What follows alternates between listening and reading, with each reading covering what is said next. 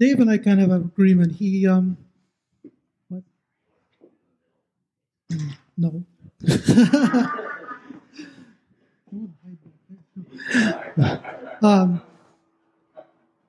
Dave, as you know, asks different people to preach sometimes, and he and I have an agreement. He knows that when I have something that I'm going to come to him and say, Dave, I think I got something. And so I did that months ago. And then after that, we set a date, and I kind of felt like I lost it. And I went and talked to him and said, I'm not sure I've got this. And he said, well, I'm not going to tell you to, but think about it. So I said, okay, I think I'll get something. So I'm feeling a little scattered because I'm not sure I got it, but it is definitely about trust and faith in God, even though that's difficult, because I think about that a lot. I think about, how is my faith? How am I doing? Why can't I trust more? What's going on with me that I can't just have that faith that I sometimes think other people have? Anyway, here I am. We'll see. I want to start with the scripture, Proverbs 3, 5, and 6, which many of you are familiar with. It says, trust in the Lord with all your heart and lean not on your own understanding. In all your ways submit to him, and he will make your path straight. And that is so true, but sometimes so hard to see. So I have some questions for you. You don't have to raise your hand, because if I was to ask myself these questions, I'd have to raise both hands and both feet, and I'm not going to go there. So have you ever wanted to trust God, but you didn't really know how? Have you ever failed to trust God? Have you ever decided you had your situation covered and you didn't need God's help? I got this, right? Have you ever given something over to God and then taken it back?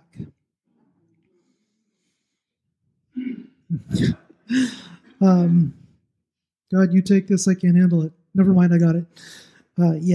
Doesn't work so well.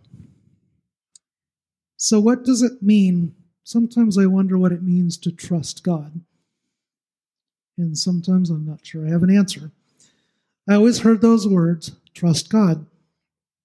I didn't really know when I was younger what that meant. How do I trust someone that I can't see? How do I trust someone that is invisible in so many ways? I can see all of you. I can see people. And as getting to know people, I learn who I can trust and who I can't trust. But God's a different deal. It's more difficult, I think, for me and many of us than to see and work with the people around us.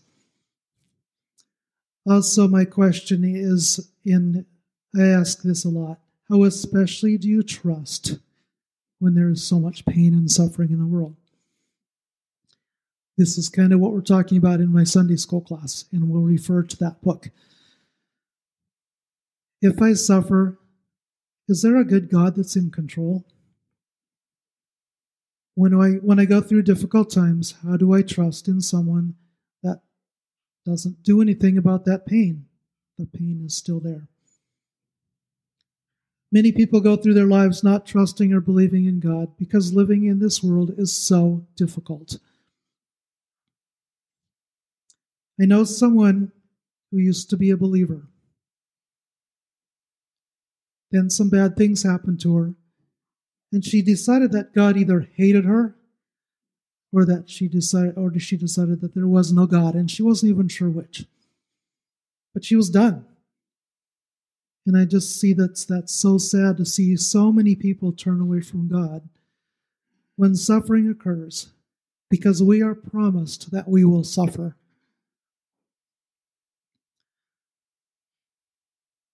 I spent so many years not having any idea how to trust God or even believing that I should. Some people don't ever think about God. Some are angry with God.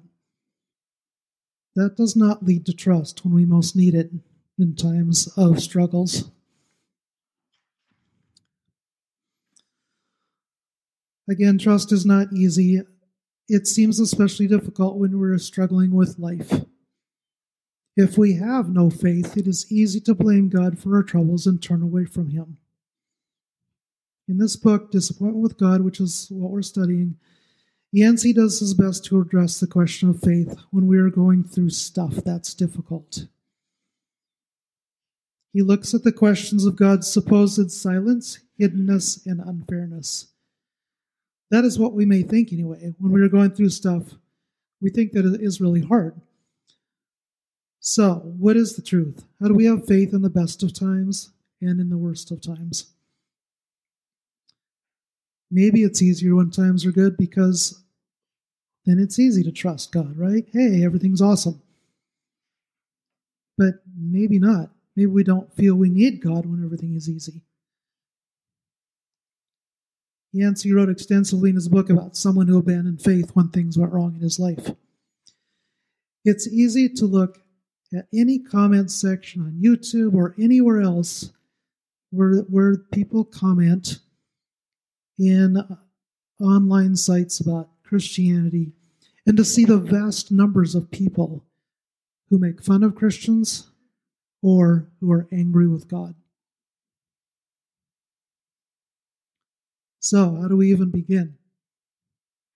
Well, when I was younger, there was a time when I was really struggling with something, and a friend of mine who was in a different church said, well, all you have to do is say the prayer, right? You know, I'm a sinner, I repent. Jesus, I need you in my life. God, please take control. When I did this, the person seemed to think that I was done. I was called a brother in Christ. And I was so confused because I didn't feel anything. As I moved on in my life, I learned that faith is no instantaneous deal. It is, faith and trust is a process that we all go through, a lifetime process. It doesn't ever stop. I respect some people in this church tremendously who I see as very, very faithful, but even they say it's a moment-by-moment decision to have faith and to trust. I refer to Dave's chart of spiritual formation often. It says it well. We, you believe, are somewhere on that chart. We may be down here. We may be a little farther up. As we go through life, we may grow in our maturity, our faith. Some have more maturity than others just because they've been in the game longer and they're learning to trust and to have faith. No one does it the same. And here's what I found in my own process. There are many things I turn to in my faith. Obviously, the Bible is super important to us Christians, or it should be. We know from much research that the Bible is historically accurate. It has been proven accurate through and through and through. So I read Scripture, not as often as I should, but I do. I look at creation. I've said this many times before. When I look out there at God's creation and I see this earth, and I see the stars, and I see the sun and the moon, and I realize that God made that. And here's some of the ways I know. If you've ever studied the universe, you know that the tolerances for life here on this planet are really, really fine. We are some small speck in some galaxy, at the outer edge of a galaxy, in a solar system. If we were a little further away from the moon, if we were a little further away from the sun or closer to the sun, if we were in another part of the universe, life could not exist here. I never believe that happened by accident. It's not possible. And so creation tells me that there's a God who is good. I talk to others. Many of you I talk to because I can learn from other Christians. I study. I'm a guy who reads many, many Christian books. I can't tell you how many books I've borrowed from Dave, how many I've bought, but I read constantly to try to get more understanding. I pray. I pray about other people mostly and about my own life. I worship and attend church. That is super important to me, to be here with my church family. I learn through difficult times in my own life. There's been times when I go, oh God, why?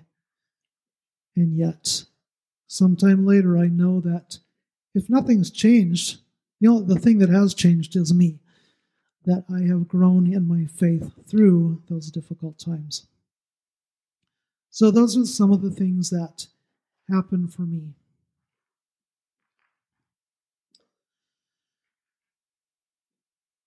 Yancey, in this book, says that our faithful actions make a difference.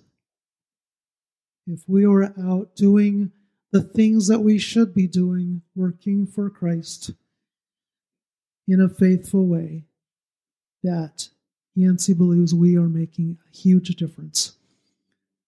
God trusted us to manage this world.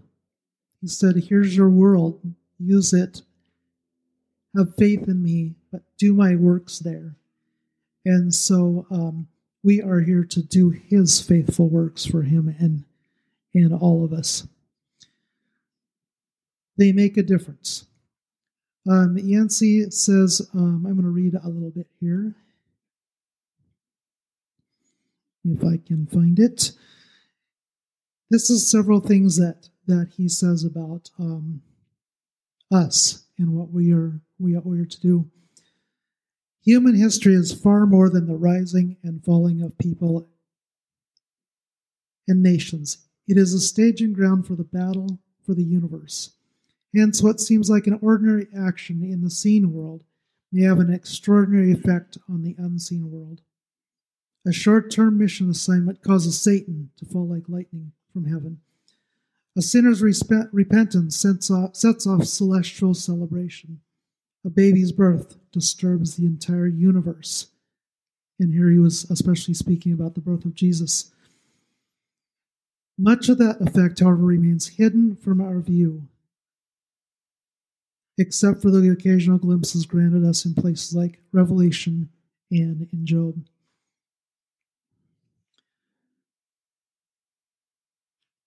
So when we believe that God is hidden from us, that he's not responding to us, there are things happening, Yancey says, in the universe that we can't see that are very powerful. And so when we think that we're not getting the answers we want, just think about what might be going on out there.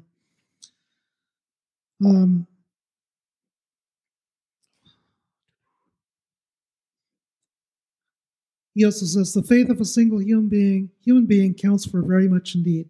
Job affirms that our response to testing matters. The history of mankind, and in fact my own individual history of faith, is enclosed within the great drama of the history of the universe. So again, he says we are connected strongly, and our actions make a powerful difference in that universe.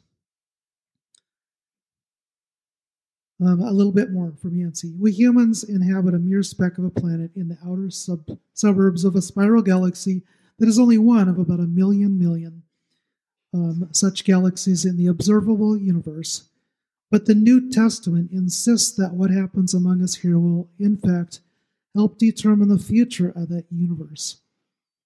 Paul is emphatic. The whole creation is on tiptoe to see the wonderful sight of the sons of God coming into their own. Natural creation, groaning in travail and decay, can only be set free by the transformation of human beings.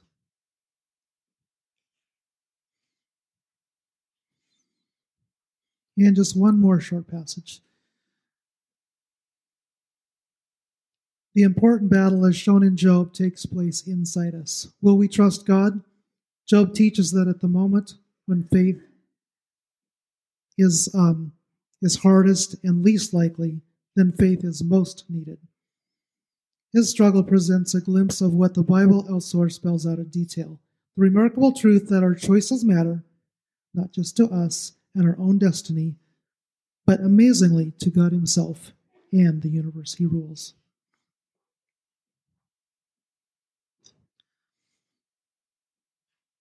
So, what happens when we struggle with trust through tough times? How can we suffer and still understand that God is there and God is good? When we think life is unfair and we are crying out to God, we feel like he is silent often. We just don't hear anything. We might believe he is unfair. If we believe again that we shouldn't suffer, we need only look to the Bible, because it's spelled throughout the Bible that we will suffer. Again, Yancey referred to the book of Job and to the New Testament. He asked two questions. Maybe God doesn't talk to us because his answers wouldn't help us. We know people who suffer and want to know why.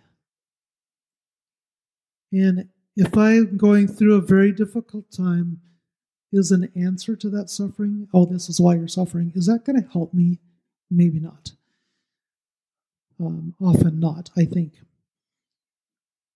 The other thing that Yancey says again is, and we discussed this in Sunday school today, maybe we can't understand. If God explains to us why we're suffering, are we going to get it? We see from our small, tiny little human perspective. We cannot see. We live in space and time. God does not. We can't possibly understand God and his reasons for what we go through on this earth. We think we might be able to understand, hey, God, just tell me, I'll get it.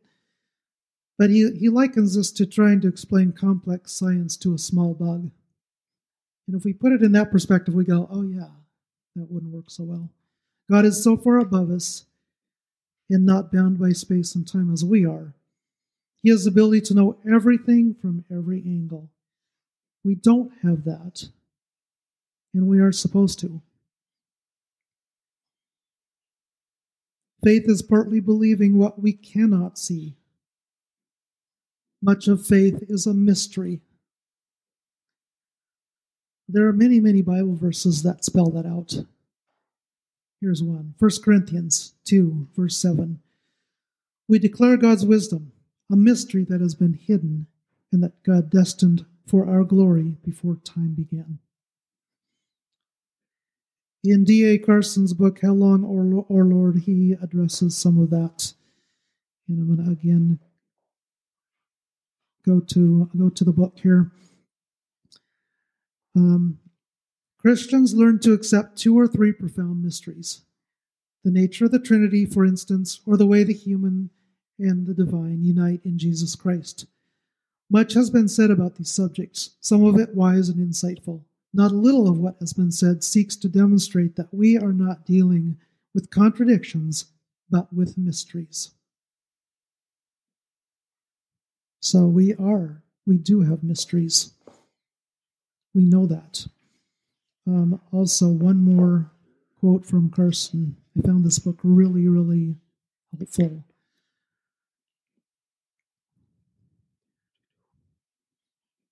So when we get upset with God because he doesn't answer us,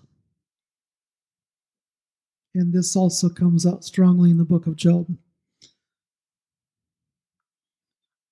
the object of much of the biblical revelation is not to make us comprehend exhaustively, but something else. Doubtless, God could have told us more than he has. Doubtless, we will find out more things in the new heaven and the new earth. But we are sufficiently self-centered that extra knowledge about God may simply pander to our desire to be gods ourselves. In short, God is less interested in answering our questions than in other things, securing our allegiance, establishing our faith, nurturing a desire for holiness. An important part of spiritual maturity is bound up with this obvious truth. God tells us a great deal about himself, but the mysteries that remain are not going to be answered at a merely theoretical and intellectual level. So, yes, we live in a world of mystery and a universe. Either we are not supposed to know everything or we could not understand. So what is faith? It's just growing in your maturity and being able to trust in something. Hebrews 11, verse 1 says, "Now faith is confidence in what we hope for. It gives assurance about what we cannot see." From faith comes trust. If we have faith that God is sovereign and can do all things, we will trust him. It is a learning process. What we must accept what we can see and what we cannot see, and trust even if we can't see it. If we are able to do that, our faith will carry us through in all the times and circumstances that we struggle with. In one more verse, I'm going to leave you with this verse, Romans 8:28. Many of you know this one. It's one of my favorites. "And we know that in all things, God works for the good of those who love him and who have been called according to his purpose." In all things, those that we can see and those that we can't see, he is working for our good. Will you pray with me? Lord, help me to trust and have faith in you at all times, regardless of circumstances. Lord, I am not big enough to understand what you are doing in my life. Lord, just help me remember always that what you are doing is good and the best for me and for